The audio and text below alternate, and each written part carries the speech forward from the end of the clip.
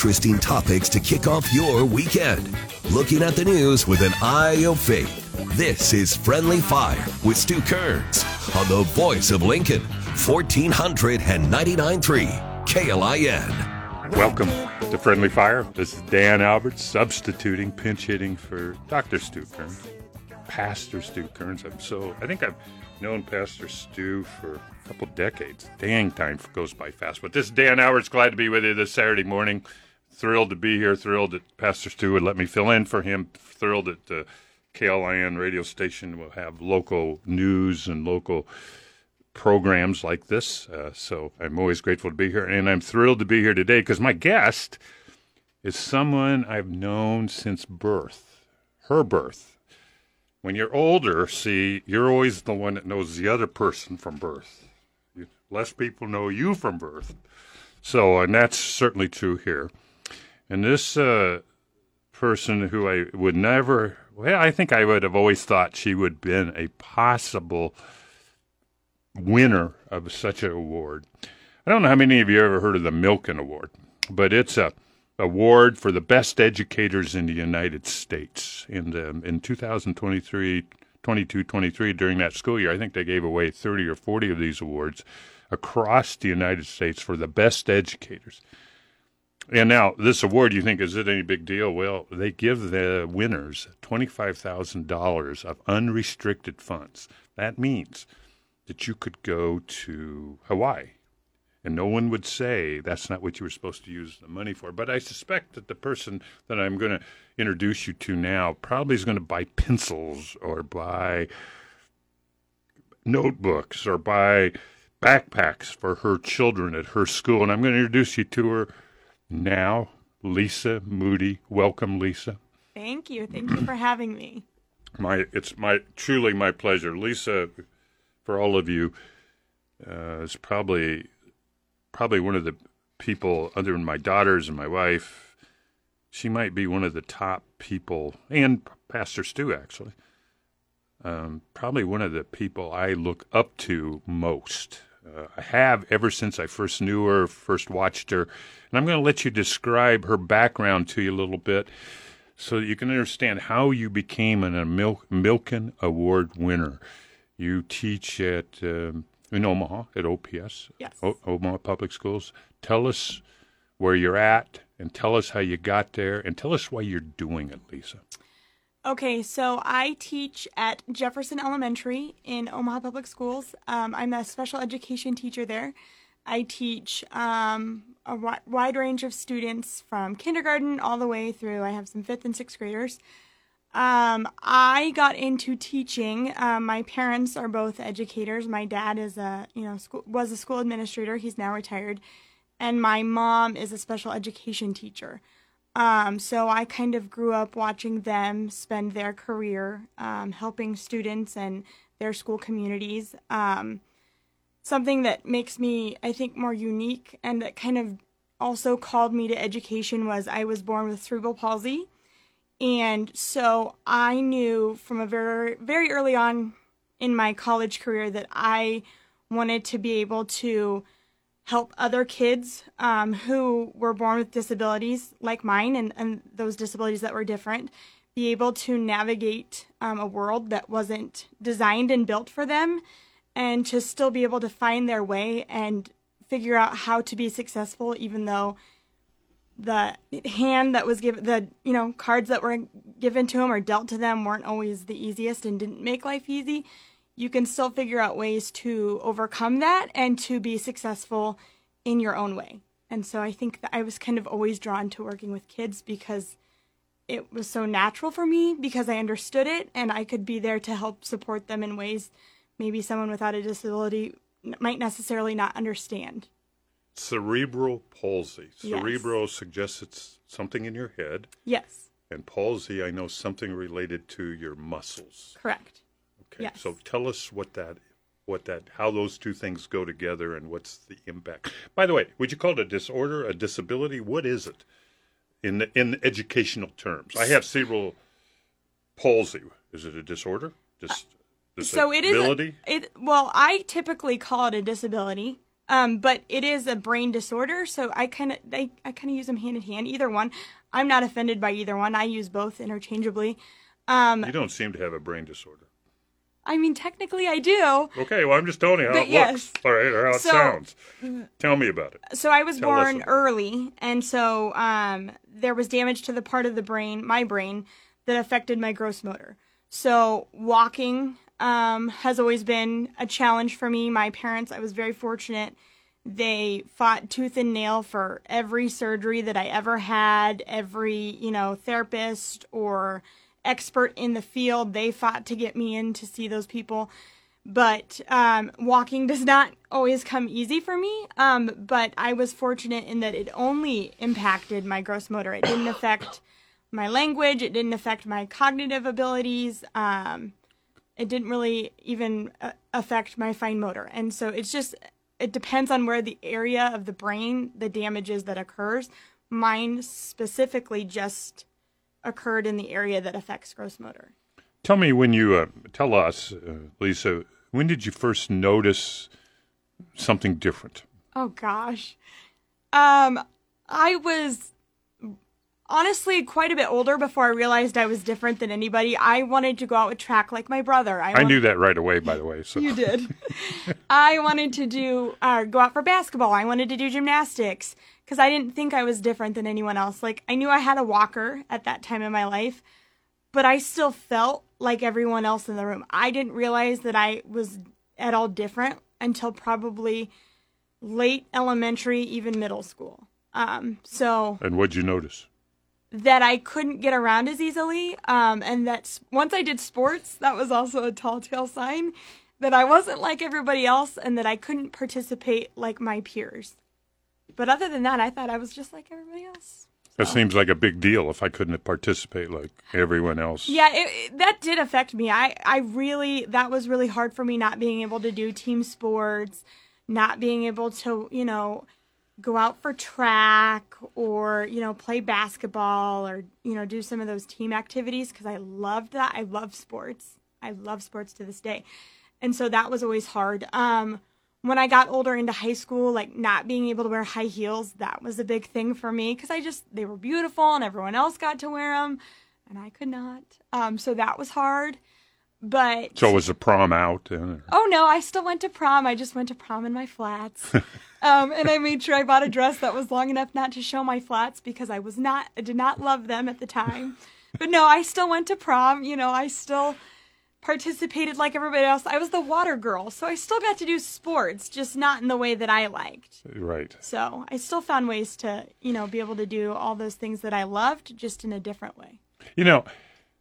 And I think audience, friendly fire audience, you can hear probably why I'm so taken by Lisa. Do you hear the enthusiasm in her voice? And if her voice sounds like she's smiling the whole time she's talking, that's because she is. And for people like me who've had things easy, biggest thing I had in the morning was to get up and find my way to the school bus. And I could walk fine and do that. But I complained all the time, and I didn't smile all the time. Well, Lisa, part of the reason I'm so taken by her is because I've never seen her attitude be much other than I'm excited to be doing what I'm doing. And I find that unusual, unique. And when we return to Friendly Fire, we're going to discuss how you got that way. Was it always this way? And how do you use that when you work with young people in your school now? When we return to Friendly Fire. Keeping the topics lively and the conversation civil. This is Friendly Fire with Stu Kearns on the voice of Lincoln, 1499.3 KLIN.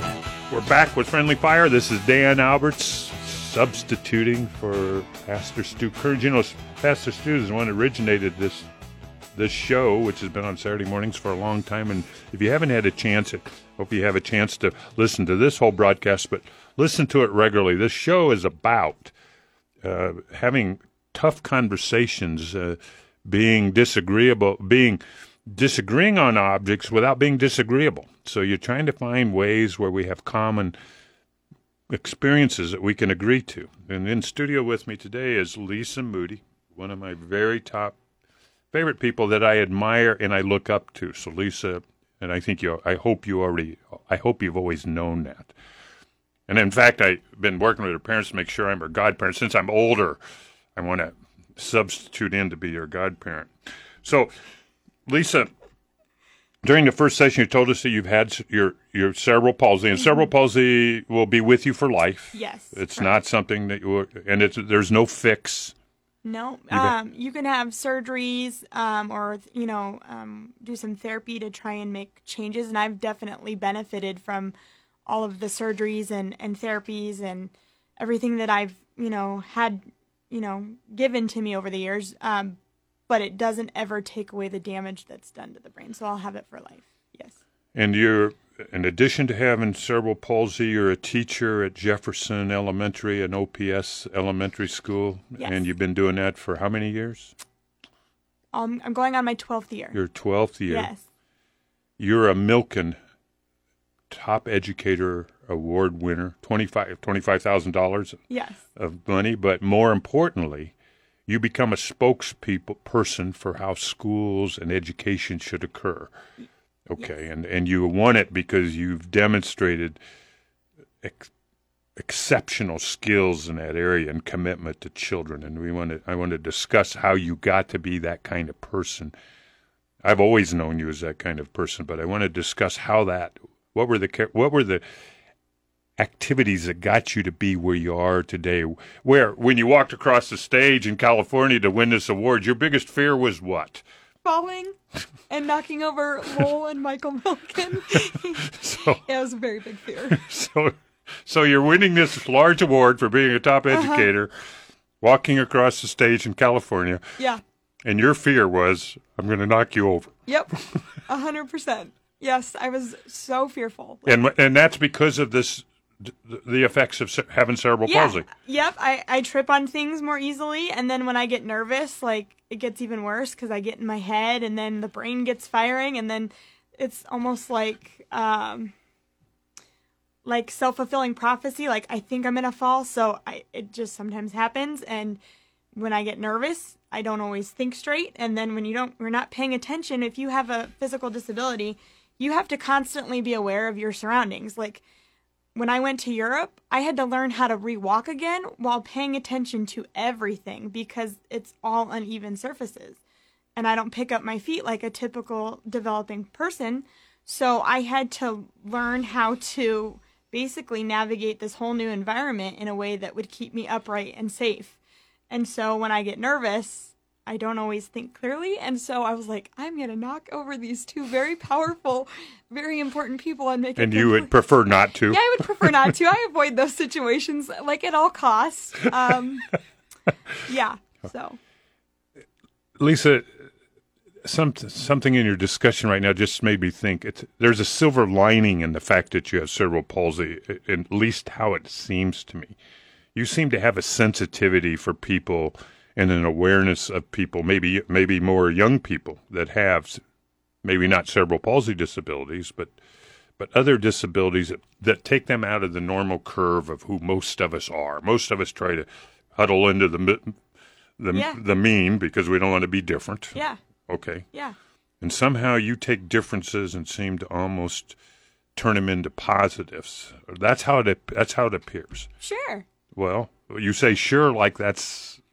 Because tell us why is that true? Because I can't change the fact that I have cerebral palsy. I have it. It's never going away. So you can either take the path where you're really, sad about it and it gets you down and it's this awful thing and my life is horrible because of X, Y, and Z.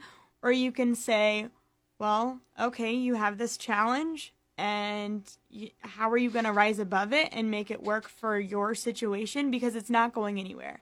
And you can either choose to live a happy, productive life or just be down in your circumstances. You're exactly right. That's the choice we all have. Yeah. I used to pout after losing a baseball game.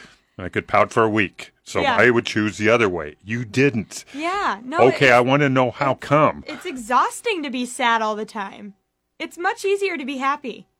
Life is much more fun when you're happy and less exhausting. Okay. There have been times in my life where I've been sad. I really wanted those high heels in high school.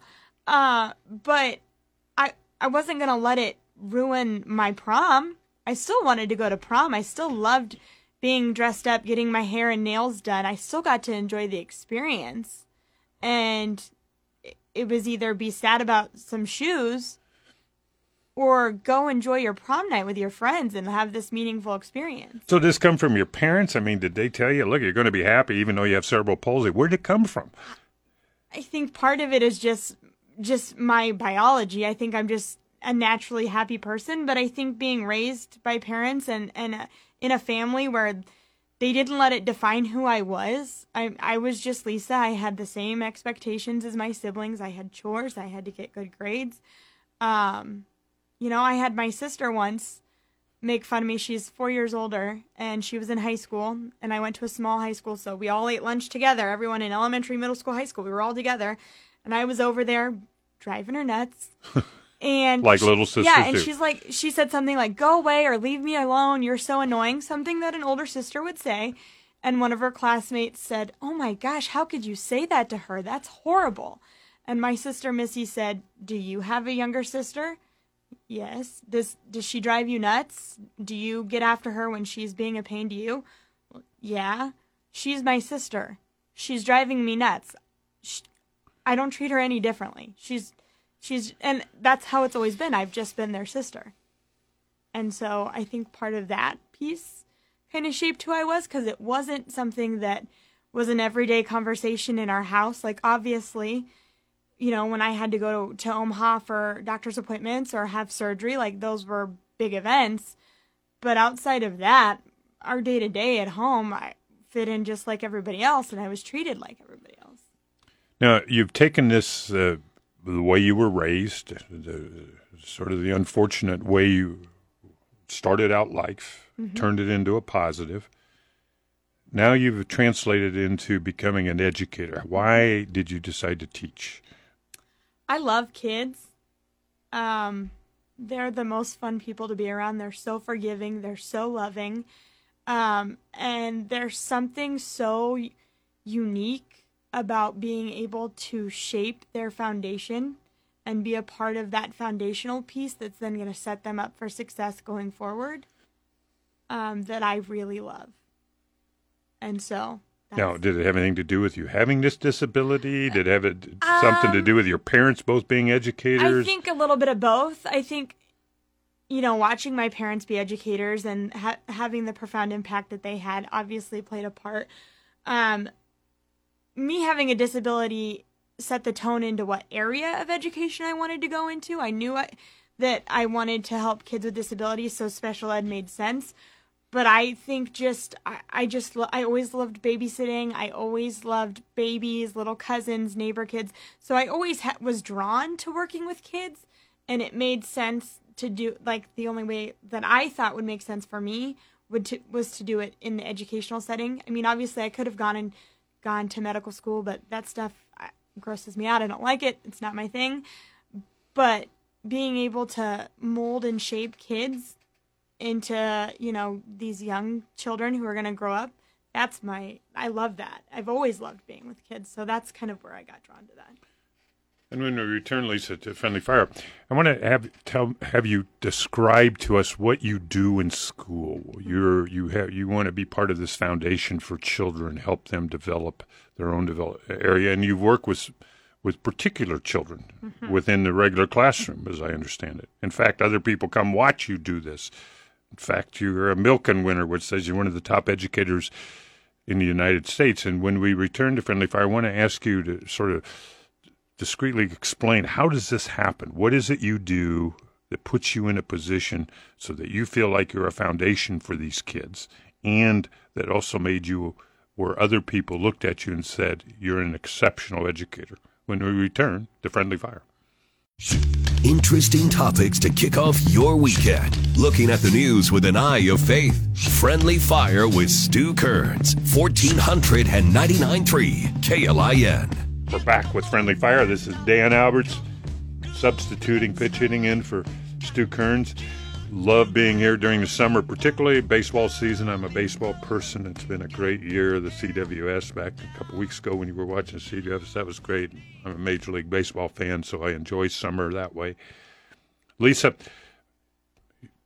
you're a Milken Best Educator Award winner. You teach at an elementary school for over the last decade. Mm-hmm. You've been honored for being an exceptional teacher. Now you're in the classroom. Mm-hmm. Picture yourself in your classroom as you head back for the 23-24 school year. Tell us what your day's like. Who do you work with? Why do you work with them? And what motivates you to do it? Okay. So I have a unique position. I helped create and then implement a new type of special education classroom where we were figuring out a way to take kids who were typically placed in a self-contained classroom because they were on an alternate curriculum. Alternate curriculum? Yes, those are kids. What's that mean? So those are kids who typically have lower cognitive ability levels. They can Cognitive. Yes, so their IQ, their ability level. Okay. I can't add the same as other kids. That's different than your IQ. All right, well, tell me what it is then. So your cognitive ability level is basically your ability to learn information. Okay. And there are some kids... so mine might be slower. Yours is probably higher, Dan. I don't know. Let's give you an IQ test. We'll find out. I think people have tried. Oh, I would love to see that. No. So the students who are on alternate curriculum don't have the ability to participate in general education curriculum like most students. Because their cognitive ability level is so much lower. Okay. So it'd be like if I was asked to jump 6 foot high and I can jump 3 foot high. Yeah, you can. The general ed curriculum is not to their ability level, and so they are in a program where curriculum has been created for them to meet their needs and to grow. Okay, and that's this alternate curriculum. Yes. All right. So typically in the past, we were putting kids on alternate curriculum in self-contained classrooms, just with themselves. Okay. But due to staffing shortages, we had to find a way, like, how can we make it work with the staff that we have? And how can we get these kids out of isolation and within general population? So the problem with putting them in an alternate classroom, they're separated from the majority of that they'd have to go live with the rest of the day. Yeah, absolutely. They're only in a group of students like themselves who, for whatever reason, for various reasons, struggled with the academics, language, all of those components. And so as a person with a disability, like, I very much wanted to be surrounded by my peers and to experience that. And I was fortunate. I never had any issues with cognition, so I grew up surrounded by my peers. But the idea that we have these wonderful kids in this room not being exposed to the general population, it was a disservice. Not a disservice, but it was a disservice to them. But then also our kids in Gen Ed, because these kids are so wonderful and they're magical and they're lovely, and being able to have them surrounded by their peers, where their peers grow up, seeing kids with differences such as, having autism or Down syndrome, growing up alongside with them, you start to see that, they have this difference, but we have so much more alike than we have different. And so being able to support that child the way that they needed, that friend, that classmate as they needed, but also finding ways to connect on things that they have alike. And that, I think, was the greatest piece that came out of it, is we have all of these kids that were in Gen Ed that took on our friends in ACP, and they... Give me those Gen Ed, ACP, blah, blah, blah, educator talk. Special ed, we do use a lot of acronyms. So what we did was we placed our students who were on alternate curriculum in Gen Ed classrooms for a part of their day. And it was really great because they got to integrate with everyone else, and all the kids started appreciating each other for what they had in common, but also their differences. And they started to see the kids more like themselves. They saw, versus some kid that was in this room all day long, this was their buddy, this was their pal, this is their friend.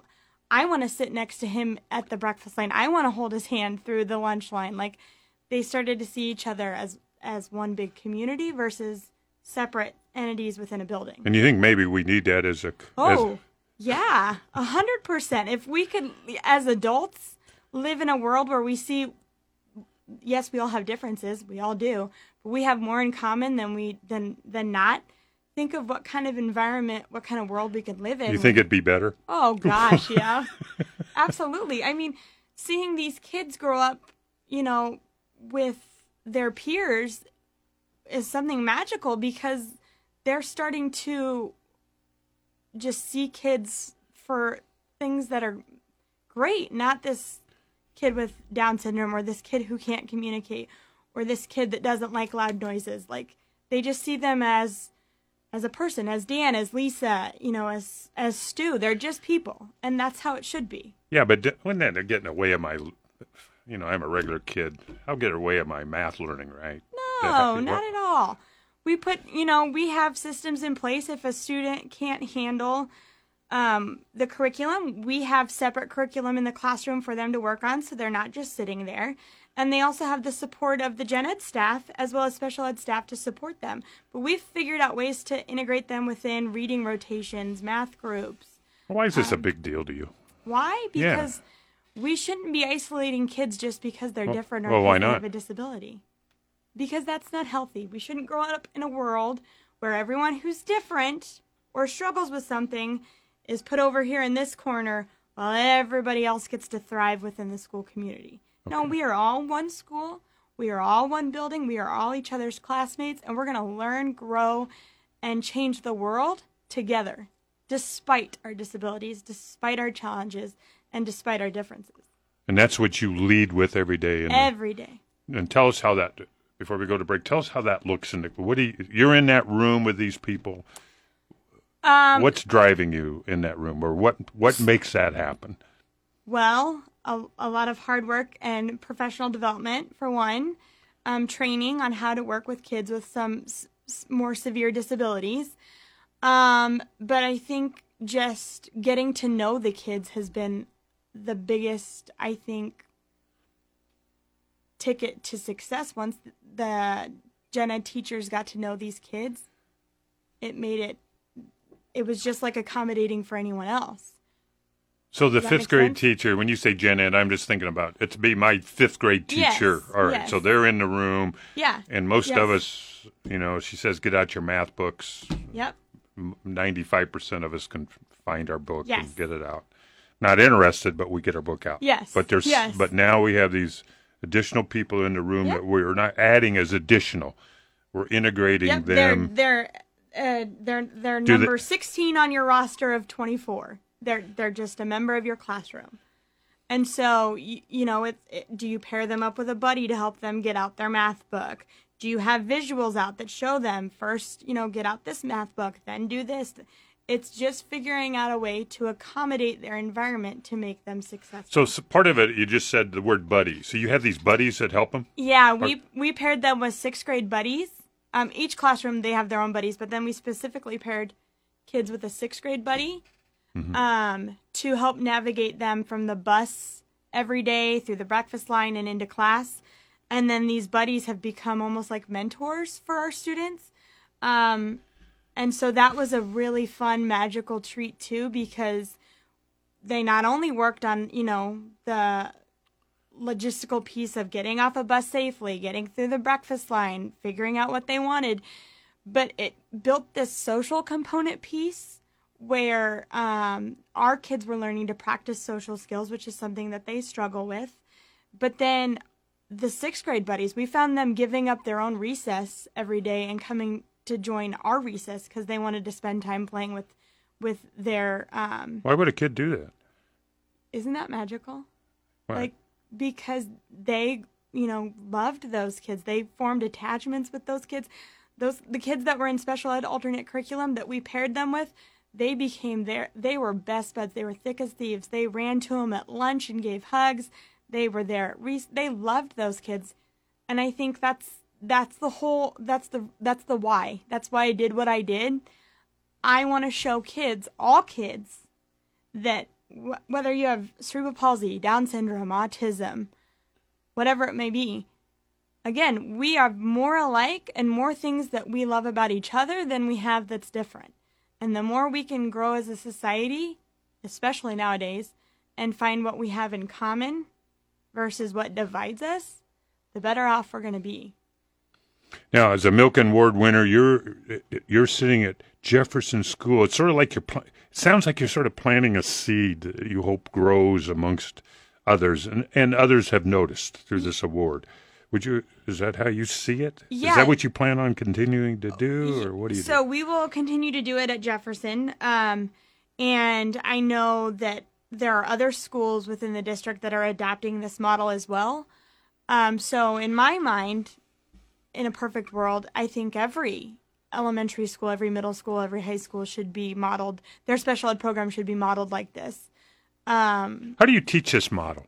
I mean, it sounds like it's something that's integrated into you. It came out of your experiences. How could I translate that to other people? Or can I? You absolutely can. I think one of the easiest ways is to just get people in to see how you do it. Watch your day-to-day activity. Watch how you bring the students in for their interventions and their supports. But then also watch how do they get, what does their time in gen ed look like? And what supports did you put in place there to make them successful? So anytime anyone wants to come into my classroom and observe, the door was always open. You needed to borrow something, take this. I've tried this, it's worked. Take this too, try it. But a lot of it is just kind of overcoming that fear of the unknown and jumping into it and getting to know what works for your kids and your school. But you have to be willing to take the risk. And it's hard work. It's a lot of work, and it's different than what we know. And that's not always easy. So you have to be willing to take the risk to do it and to have that mindset that not every day is easy. But at the end of the day, the outcomes are so far greater. So you think there's a payoff? Oh my gosh, yeah. My kids were all nonverbal at the start of last year. And I would say they wouldn't talk. They could not talk. They did not talk. They were nonverbal. And at the end of the year, I had kids formulating sentences. I had kids using words to request things, they were greeting people. They were answering questions. They were reading. The language positive outcomes for language alone was probably one of the biggest takeaways we got from this was you put 10 nonverbal kids in a room together. What are they not going to learn to do? Talk. But you integrate them within a classroom with their peers who are talking. They're going to learn from their peers, and they're going to start to pick up language. And from there, you just run with it. And we've seen amazing things from that. Yeah. Lisa, ever since I've known you, you're able to translate passion through your tone of your voice and your words and your smile almost probably more effectively than anyone I've truly ever have met or talked to. And you and I will sit and talk. We were together a couple weekends ago. Your parents' pool. You were at one end of the pool and I'm at the other, and we argued almost the whole time. Yep. Never broke stride. Nope. And you're not going to give an inch. Nope. I'm very stubborn. Well, and it's been effective. Yes. Stubbornness might mean, in this case, intentional to do good things as a leader, which led you to the Milken Award. When we return to Friendly Fire in our last segment, Lisa, I want you to think about and talk about what do you take this foundation that you got from your having cerebral palsy, turning it into a 12 years of education, now that you're this award winner, which gives you a platform. What's next? Where does this go? What's the most effective thing that you and people like you can do to move our system along? When we return on Friendly Fire. Bringing you local voices to break down the news of the week. Friendly Fire with Stu Kearns on the voice of Lincoln, 1499.3 KLIN. We're back. Friendly Fire, the fastest hour in radio. Again, my thanks to Stu Kearns and KLIN Radio, a local station who puts on local, and it's local broadcast. It's extra work for everyone in the studio, so I really appreciate that. This is Dan Alberts in studio with Lisa Moody. And Lisa, just a quick background, you and I have known each other since you were born. As soon as you recognized I was there to give you crap all the time. Mm-hmm. Okay. You became an educator. You have a disability called cerebral palsy, which affects your motor skills. Mm-hmm. When you won your Milken Award, you were afraid you were going to fall down and knock over Michael Milken when you come across the stage to win your $25,000 of unrestricted funds. Good for you. But you're here now. You are award winner. That puts you on a platform. You're the only Nebraska award winner in 22-23. There's only 30 across the United States. You're in a position now where you can influence others in education. And education needs assistance. It does. Okay. So take your platform, your background, help our listeners understand, where will you take this now, or where do you think we all should take it now? That's a good question. So I like to ask good questions. You do. My hope for the future is that we can show, certainly within OPS, but across the state, ways to help students with disabilities be integrated within the general population at a greater level. I think, using the Milken Award hopefully will give me a microphone or some tools in my tool chest to be able to provide, some of that background piece to other educators. But more importantly, I hope that it shows other kids who have disabilities that your disability doesn't have to define who you are. You can still be successful. You can still go out and chase your dreams and do whatever you want. And that it's one part of who you are. It's one minute part of who I am. And I hope that I can share with parents and kids and other, staff members across the state that we have to stop looking at it as a kid with a disability. He's a child. He's a first grader. He loves Paw Patrol. He loves to play football. He's really good at matching pictures. He also happens to have Down syndrome. We have to shift the narrative and how we are looking at kids. And I think when we can do that, when we can figure out a way to find a place in classrooms for all kids, then we're creating a better educational environment for everyone, and not just kids with disabilities, but their peers in their first grade classrooms or their fifth grade classrooms. You used a set of words, shift the narrative. Mm-hmm. I think I could use that phrase to describe how the Nebraska legislature went. We should shift the narrative from our differences to what we agreed to. Yes. I think many of the guests that Pastor Kearns has had on the show would say the same thing. My goodness, we're all living in tribes right now. We find all our differences and focus on them. Okay, shift the narrative. That's the key. Yeah. Okay, you're in a position to help shift the narrative. What would you do? What should we do to shift the narrative? I just think creating schools where all kids are treated the same. So it's no longer, I guess this was a motto we took on. In the past with special ed, you would sometimes hear teachers in first grade, general ed, teachers in sixth grade, teachers in high school say, well, that's not my problem, that's special ed problem, that's their kids. No, they're not special ed kids. They're all of our kids. And I'm a special ed teacher, but I still am I hold stake and responsibility in the kids within the general ed population too. As a building, every kid is every one of our responsibilities. And the way we shift that is by we're no longer dividing kids up. You're not putting kids here who have disabilities in this room. You're not putting kids who are English language learners in that room. We're all a collective whole, and we're learning how to figure out how to live in an environment together. And I think my hope is starting it at a young age with these little kids. They're going to grow up as that's their commonality. That's all they know. So then that translate to them being adults. I think it's harder with adults trying to figure out how to have them make changes, because it is scary. But I think trying to find, again, commonality is going to be your biggest selling point. And what's the best? I mean, why would I? I mean, why should your school or the community in the last minute, why should we do that? What's in it for us? There's so much in it. Okay, all right. Tell us. You're missing out on being able to interact and have these amazing, wonderful humans in your life. Okay. And they make you a better person. You make them a better person. And you're helping each other grow into the people that you're supposed to be. And you're doing it together, and you're supporting each other even when it's difficult.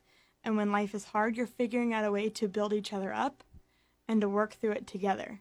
So you think we all would benefit, be more satisfied, be more happy in our lives if we did it this way? Sure. Well, you seem happy in your life. I am very happy in my life.